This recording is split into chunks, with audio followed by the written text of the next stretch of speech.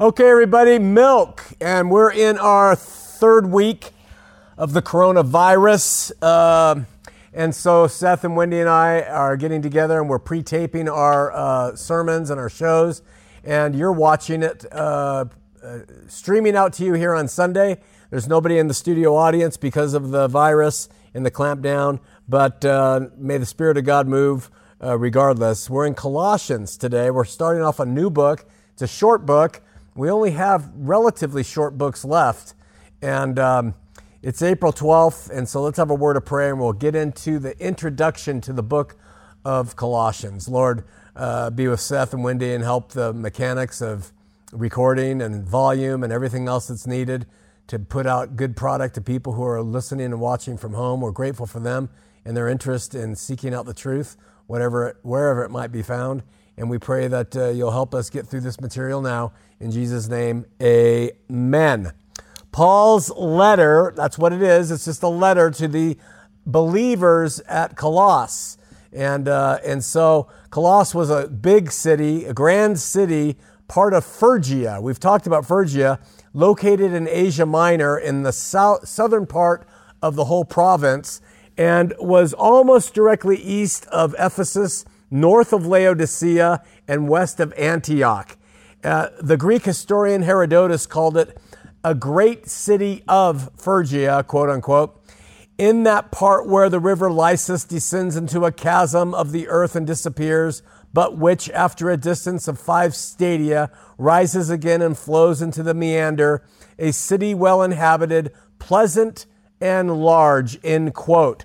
Later, in the time of the writings of a historian guy named Strabo, it was reduced in size, the city, and it was mentioned by him as being one of the smaller towns. So we see the cities ebb and flow anciently.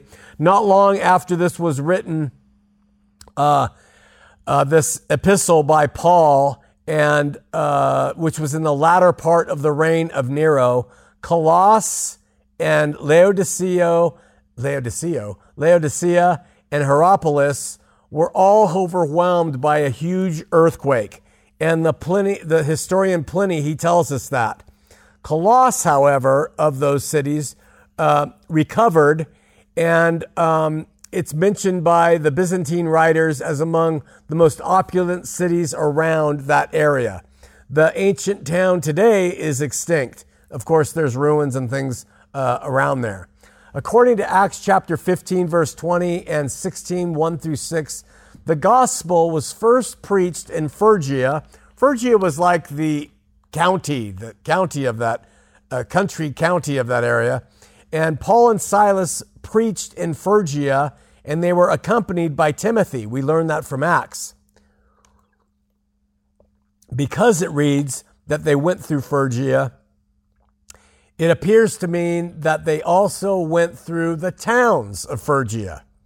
In Acts 18:23, it said that Paul visited Phrygia again after he had been to these specific cities of Philippi, Athens, Jerusalem, and Antioch, and that he went over all the country of Galatia and Phrygia in order strengthening all the disciples. We never read that Paul nor Silas expressly went to the city of Colossus. But because Colossus was one of the principal cities of Phrygia, there's every reason to believe that they preached the gospel there, and that is how there's a church there. Now, a number of scholars reject this completely, and they say Paul never made it to Colossus himself, and that he therefore had no real connection to the believers there, at least not in the sense that he had to the believers at Philippi. We just finished covering Philippians, and we know that Paul had a very intimate relationship with the church and believers there. Well, scholars say that's not the case with Colossus. Therefore, some maintain that the gospel was first preached there by Epaphras, and who heard the gospel preached in Ephesus, and then he returned to Colossus to share the gospel with his own countrymen. So that's not a direct teaching from Paul to Colossus. It's going through Epaphras by way of Paul, who learned the gospel and then brought it to his own hometown. The opinion that Paul had not been there and was personally unacquainted with the church is founded on his declaration in Colossians chapter 2, verse 1, where Paul writes, "For I would that ye knew what great conflict I have for you and for them at Laodicea, and for as many as have not seen my face in the flesh." And from this passage, some believe Paul never went to Colossus or Laodicea. Now, that passage could be interpreted a number of ways, so we really don't know. That's not definitive proof that he never went there, but that's just what some scholars used to say he never did. The epistle is believed to have been written while Paul was at Rome. He was a prisoner there. And about that time, he also wrote the epistle to the Ephesians, which we've already covered, and the epistle to Philemon. All of those were written while he was there, and of course the epistle to Philippians, which we covered. Colossians 4:7 and 9 says that the epistle was sent by Tychicus and Onesimus, both of whom are commended by Paul as faithful and beloved brethren. That this epistle and the one to Philemon were written about the same time is further apparent from the fact that Epaphras is mentioned in both as being with Paul and is mentioned in both of the salutations, both in Colossians chapter 4, verse 12, and in Philemon chapter 1, verse 23. So we have this kind of letter writing going on with Paul in jail in Rome, and there's similarities of what's going on as he writes these letters, and they take those similarities and they say, it looks like they were written at the same time. The epistle to the Colossians bears what are called internal marks of having been written at Rome, with Paul as the author when he was a prisoner. Those internal signature marks are really important to scholars in how they determine when and where and how the letter was written. For example, in Colossians chapter 1, verse 24, Paul says, "Who now rejoice in my sufferings for you." And in Colossians 4:18, he writes, "Remember my bonds," end quote. These are internal evidences that point to when and where the epistles were written. The internal evidences of the book of Revelation, by the way, are so profoundly overt to show that the book of Revelation was written well before 90 AD, that it's amazing that people still buy into that old theory that it was written well after 90 or 95 AD. It was written well before 70 AD, in fact, and the internal evidences support that. So I'm just speaking off the cuff about internal evidences. So if these clues are viable that are in Colossians, then it's not difficult to fix a date to the writing of this epistle to be around 62 AD. 62 AD is what I think, and I just go with that. It could be off 2 or 3 years either direction. The general drift of this epistle has a strong resemblance to the epistle written to the Ephesians, and it bears internal marks. Both letters bear those internal marks I'm talking about that show they came from the same hand and that they are really covering a lot of the same topics. It was evidently written in view of errors which extensively prevailed among the churches that were part of Asia Minor. And the letter was designed to prescribe the general duties to the believers in these places. Now, remember that the church at Colossus was one of a circle or group of churches, and they were all lying sort of next to each other. Just imagine that my hands are representing Asia Minor, and the cities are all kind of in a ring. They're not in a perfect ring, but they're sort of connected to each other geographically in that area in Asia Minor. And so it's probable that the same philosophies were around them, and the same errors and the same enemies, and it prevailed through that entire region where these churches were situated.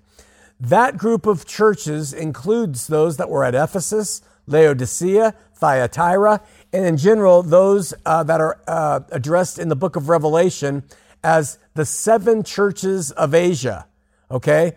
So in that area, John receives a revelation from Christ to write the revelation and give it to those who are in the 7 churches in this area where Paul has written a letter to the believers at Colossus. Now, Colossus is not one of the 7 churches in Asia Minor that's mentioned in Revelation, but it is one of the churches in that area. And so Paul is writing to them. What are the general errors that were floating around those churches at that time? 61 AD, which is 7 years before the destruction of Jerusalem and the wiping out of so many believers and Jews and everything else. Not believers, excuse me, just Jews. Believers by Nero, but not by God. From the writing given to the other churches that were in that ring, we know some of the problems. For instance, to the church at Ephesus, there were errors perpetrated that were, according to Revelation 2:2, those which say they are apostles and are not, and has found them liars.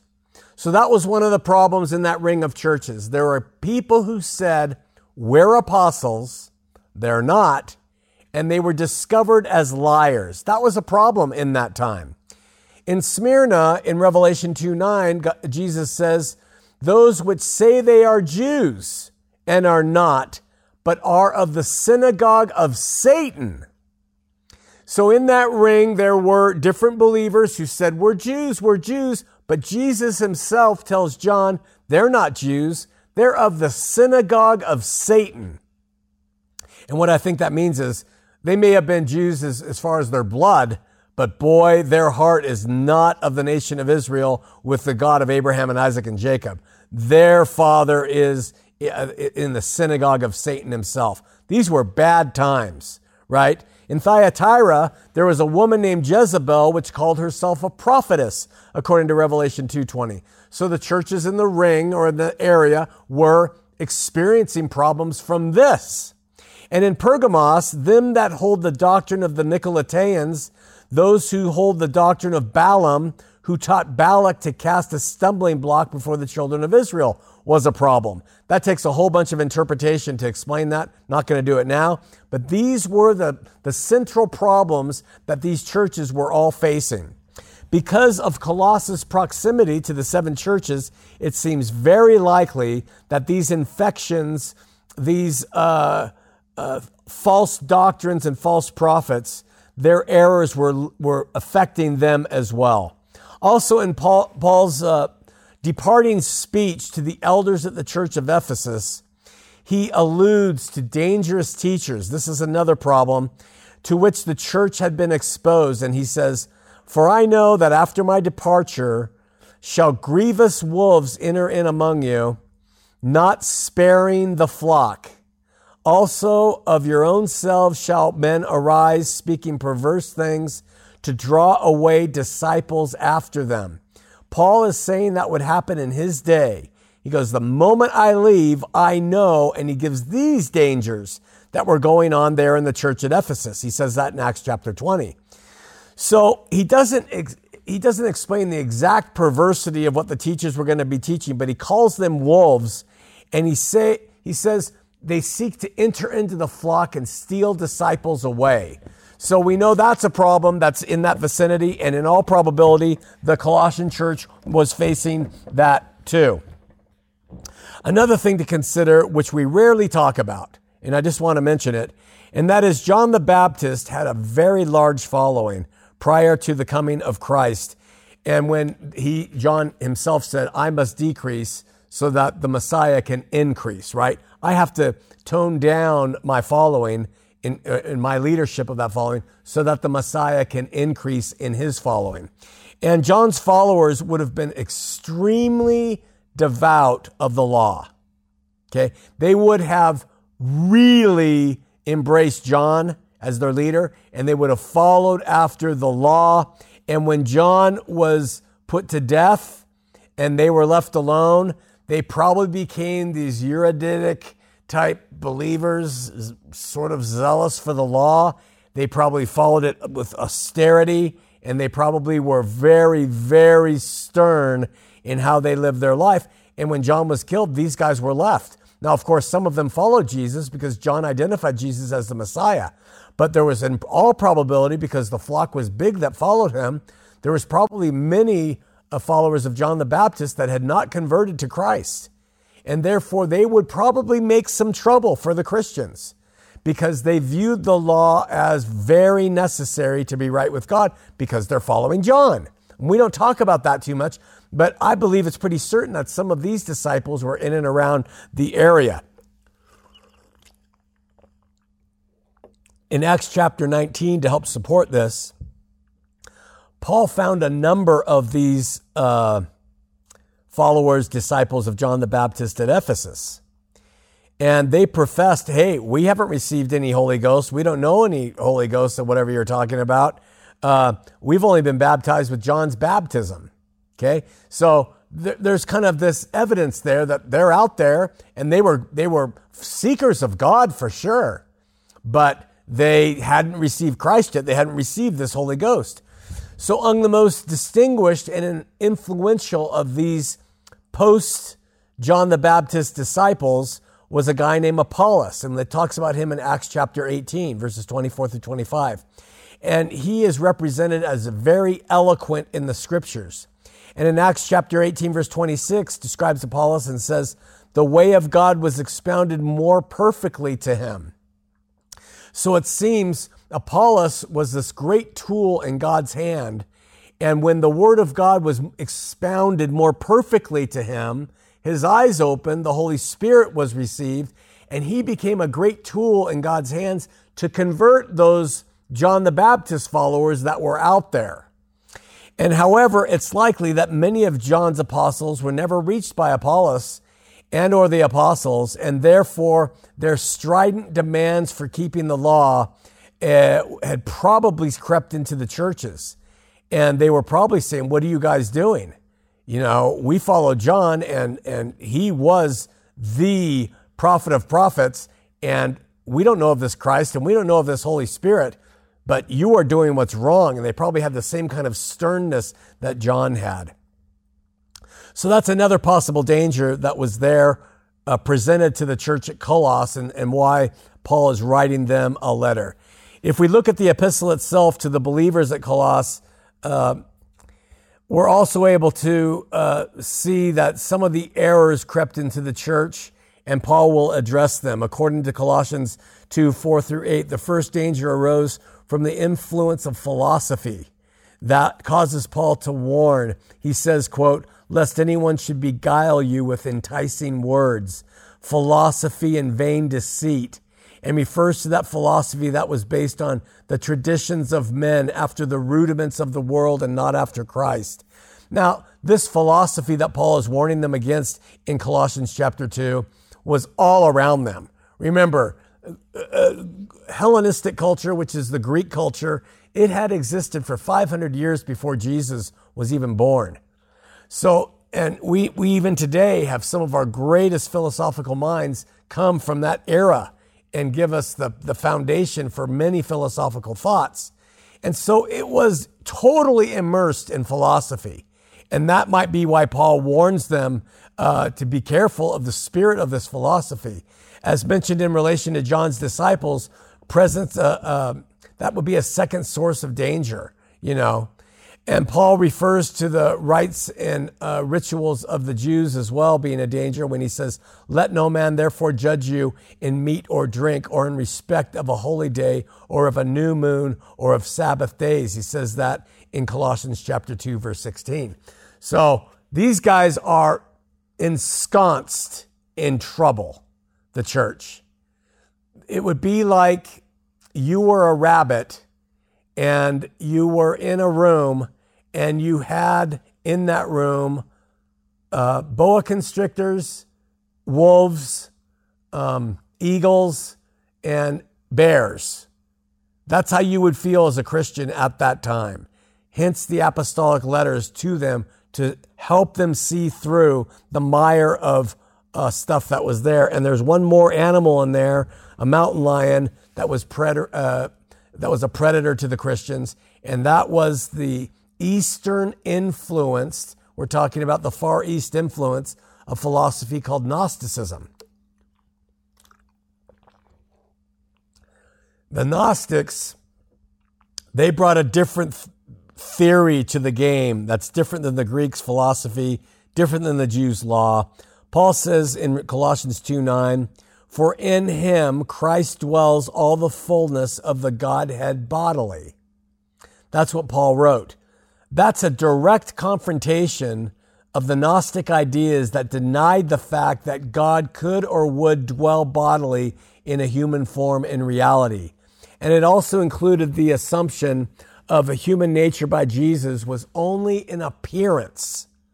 The Gnostics taught Jesus wasn't real. He just appeared to be real, okay? Wasn't a reality. That's called Gnosticism.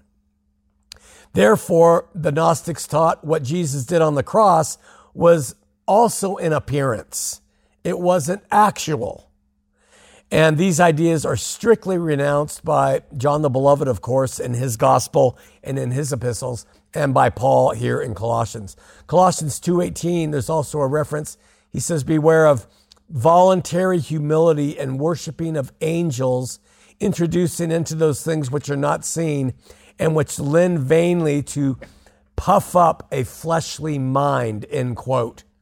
And that would be another reference to the Gnostics who paid homage to these angelic aeons, they were called, that couldn't be seen. And they have this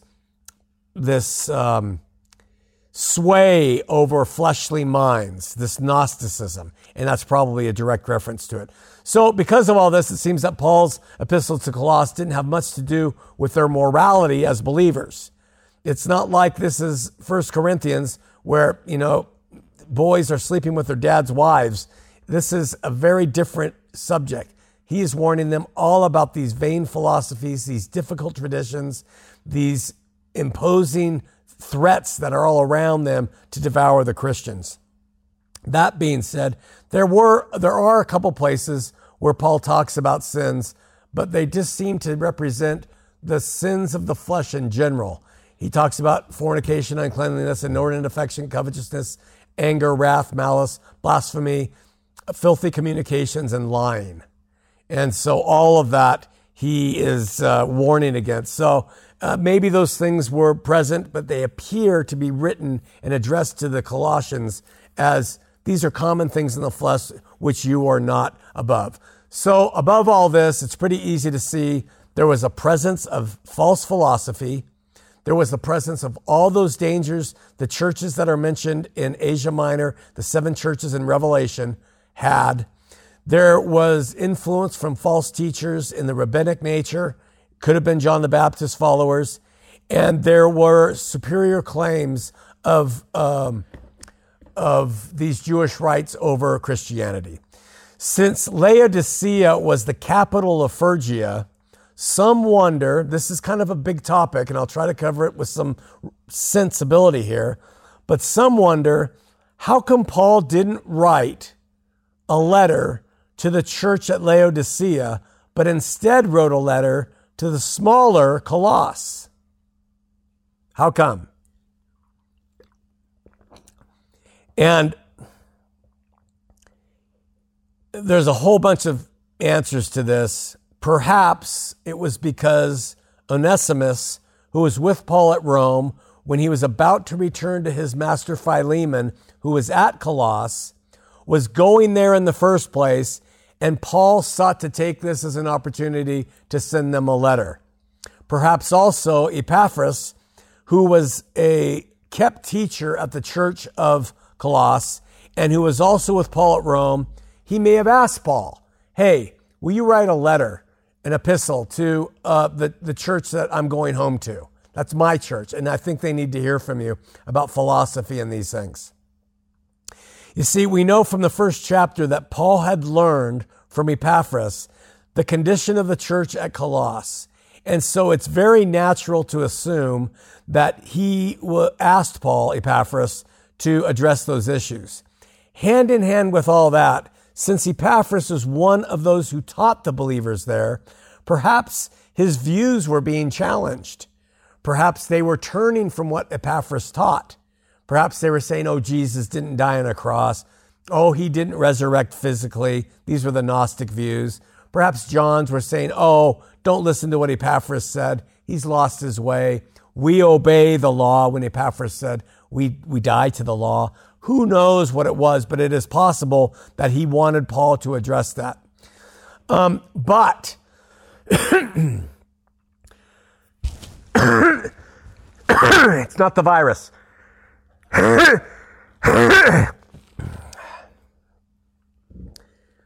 We don't know why a letter wasn't written to the Laodiceans, but I'm going to talk about that again. But first, I want to talk about how similar the epistle to Ephesians and the epistle to Colossians are.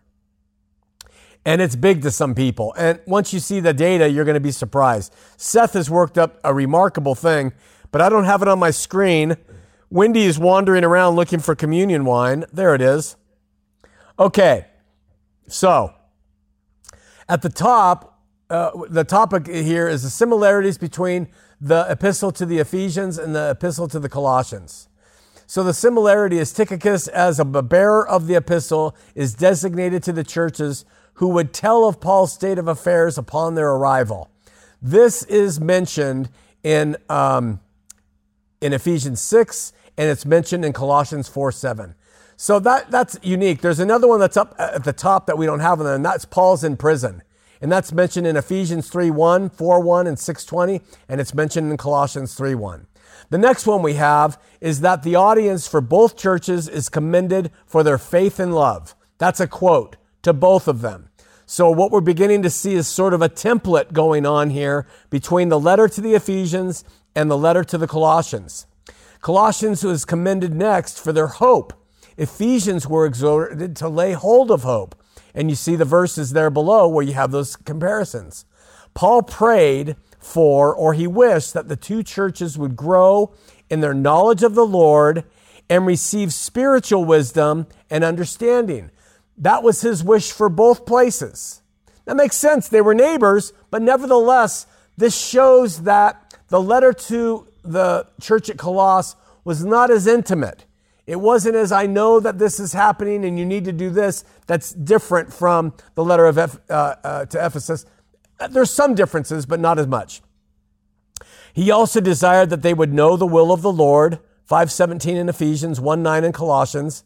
Paul then mentioned the redemption Christ provided, and he emphasized in both epistles that this was through Jesus' blood. That's in Ephesians 1:7 and Colossians 1:4. So the template thing going on here. And maybe we don't know all the facts. Maybe, if Colossians is a derivative letter taken directly from Ephesians as a means to expedite the process by Paul. We don't know, but these things are there. We also know that Christ is pictured as the head of the church, which is his body, in Ephesians 1:22 and in Colossians 1:18. And the members actually function like a human body, in that each other is properly needed for the function of that body. And that's all through Ephesians 4:15 through 16 and Colossians 2:19.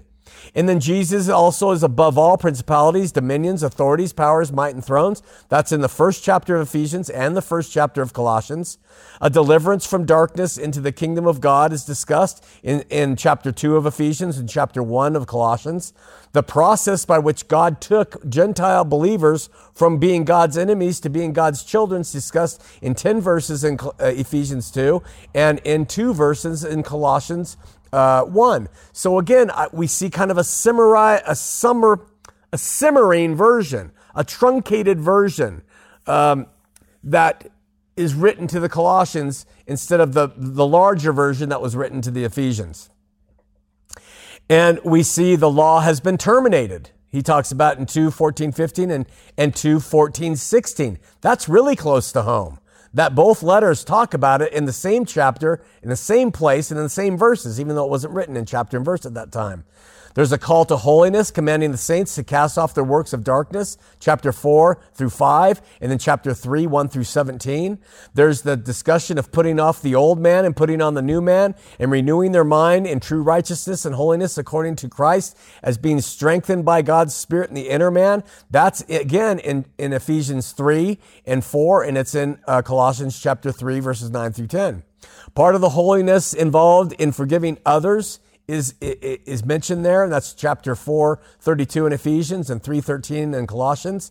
And the type of forgiveness that would flow came from their love for one another. That's specifically mentioned in chapter 5 of Ephesians and chapter 3 of Colossians. Paul spent some length time in both books talking about submission. And this is where we get into talking about husbands and wife and father and child and master and slave, expounded upon. In Ephesians, it's chapter 5, verses 21 through chapter 6, verse 9. That's a lot of room where he's talking about submission. And if we look at Colossians, the same amount of space, chapter 3, verses 18 through chapter 4, verse 1. Those are a lot of verses shared in each epistle talking about the subject of submission. And finally, at the conclusion of both epistles, Paul requests prayer that he might be able to preach the gospel of Christ. And that's in 6:19 in Ephesians, in the last chapter of Colossians, which is chapter 4, verse 3. So that's, one other thing. Also in Colossians 4:6, Paul says something interesting. You ready? He says, and when this epistle is read among you, to the believers at Colossus, cause that it be read also in the church of the Laodiceans, and that you likewise read the epistle from Laodicea. So that passage, chapter 4, verse 16 in Colossians, has Paul say, hey, you guys, when you get this letter from me, after you've read it, share it with the church at Laodicea, and have the church at Laodicea give you their letter, and they'll share it with you. First part's pretty reasonably clear. This is an epistle we have in our scripture. We read it, so we know that there's a letter. And Paul says, take this letter, Colossian believers, over to Laodicea and let them read it. The problem is, when he writes, likewise, read the epistle of Laodicea yourselves, we have a problem because we don't have an epistle to Laodicea. Or do we? So you got to put on your thinking caps on this one a little bit. From the language Paul uses, it seems that instructions were that Colossians share your epistle and Laodiceans share your epistle. And this is how the churches learn the advice from Paul to the different churches where there might be some differences. There is an epistle called the St. Paul's Epistle to the Laodiceans that's out there. Let's just get this off the table. But it has never been believed to be authentic or genuine, and it's universally claimed by scholars in the know to be a forgery. However, there's always people who love forgeries to believe they're real, and there's people out there who think this book should be contained in the scripture. And it's an interesting thing. It's like the Gospel of Thomas. Is there a Gospel of Thomas?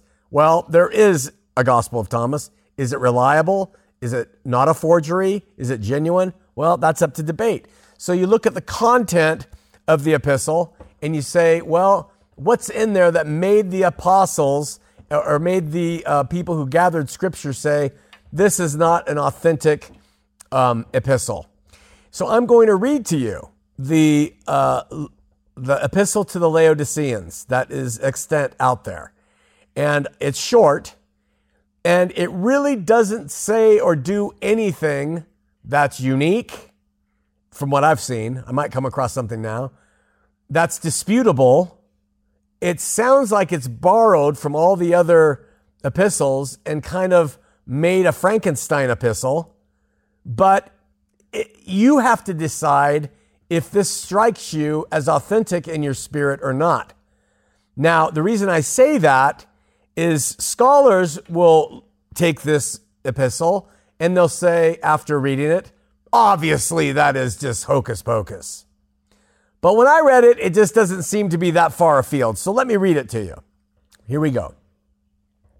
Paul, an apostle, not of men, neither by men, but by Jesus Christ, to the brethren in Laodicea, grace be to you and peace from God the Father and our Lord Jesus Christ. I give thanks to my God in Christ always in my prayers that you are mindful of and are persevering in good works, waiting for the promise in the day of judgment. And let not vain speeches of some who would conceal the truth disturb you, to turn you away from the truth of the gospel which has been preached unto you. Now God grant that all they who are of me may be borne forward to the perfection of the truth of the gospel, to perform those excellent good works which become the salvation of eternal life. That's a little difficult. That one's a little difficult. And now are my bonds manifest, in which bonds I am in Christ, and at the present time, but I rejoice, for I know that this shall be for the furtherance of my salvation, which is through your prayer and the supply of the Holy Spirit, whether by life or by death. For to me to live is Christ, and to die is joy. But our Lord himself shall grant you his mercy with us, that possessing love you may be of the same mind and think the same thing. These are all themes that are all through the epistles we've studied.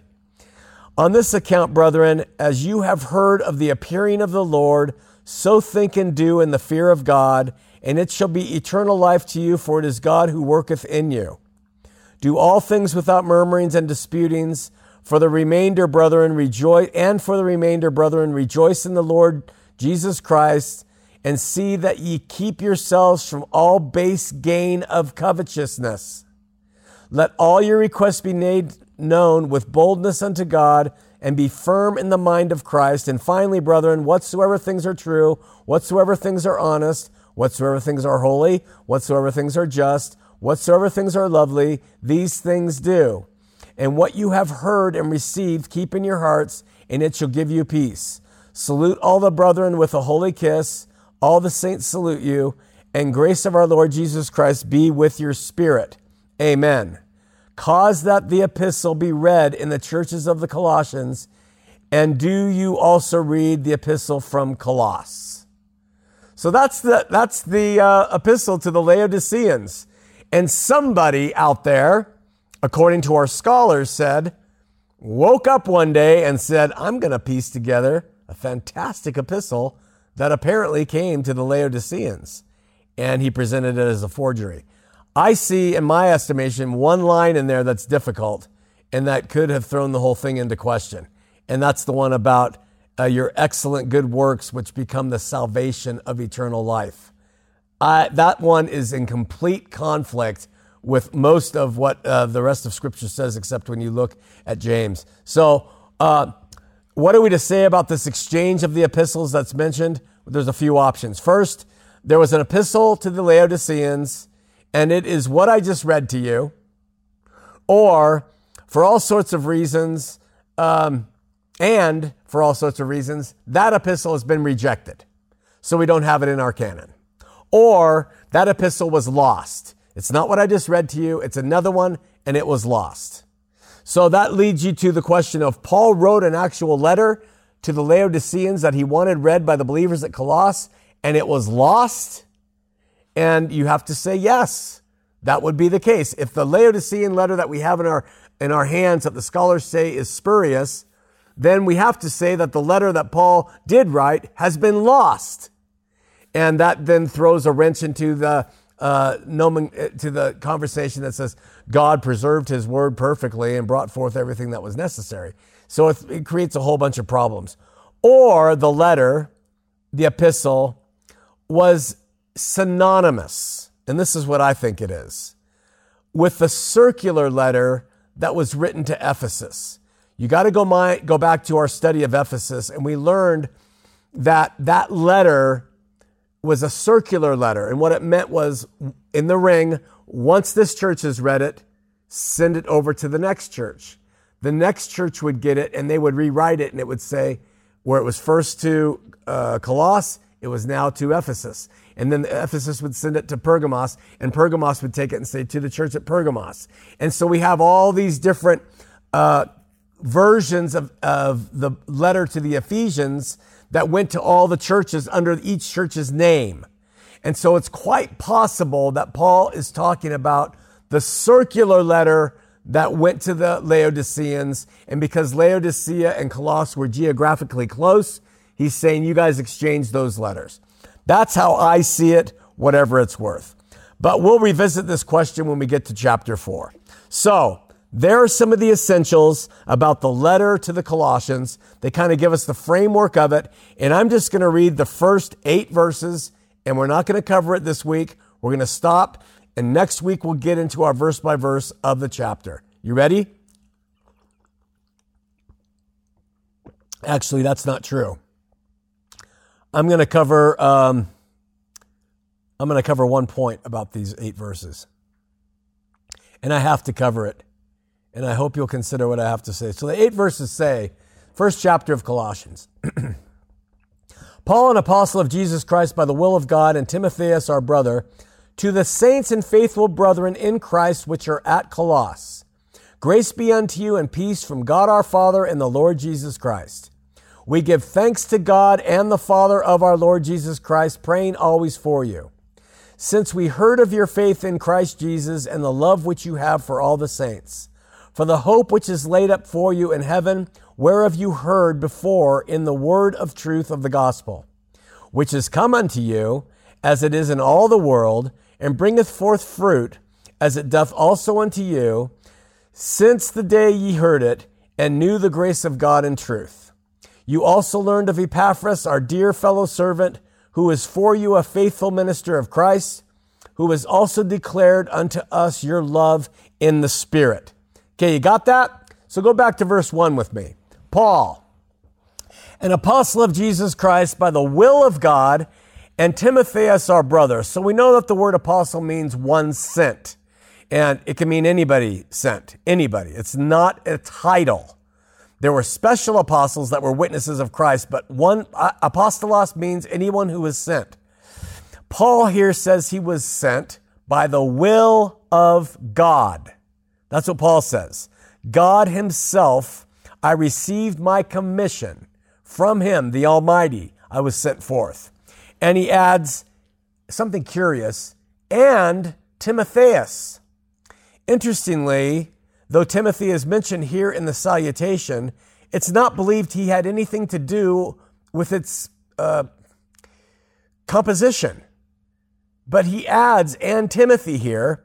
As a result, we believe Timothy was probably acting as what they call an amanuensis, which is a scribe. He was writing what Paul said. So that's why he adds Timothy to that. Verse 2. To the saints and faithful brethren in Christ, which are at Colossus. Grace be unto you and peace from God our Father and the Lord of Jesus Christ.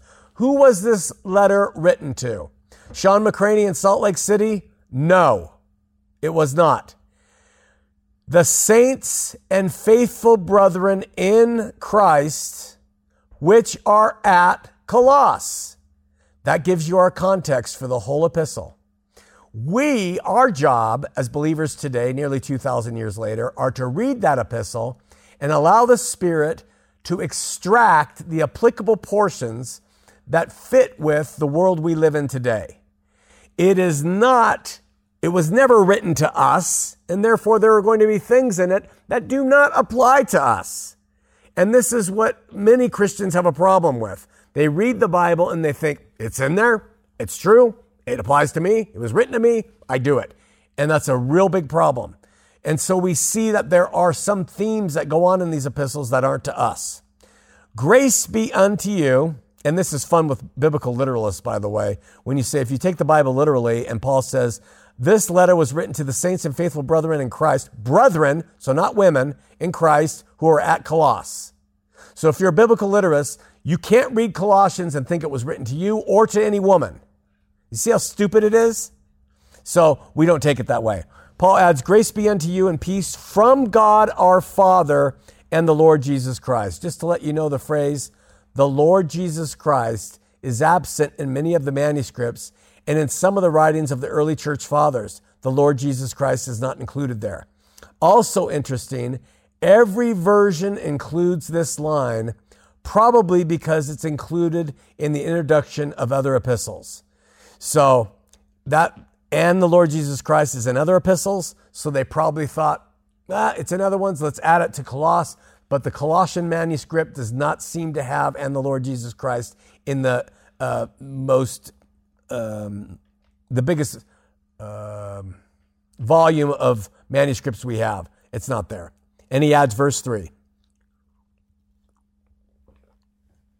And we give thanks to God, and the Father of our Lord Jesus Christ, praying always for you. In verse 2, Paul said, from God our Father, and then that line that could have been there, might not have been, and from the Lord Jesus Christ. Doesn't matter if it was or wasn't. It truly was from them both.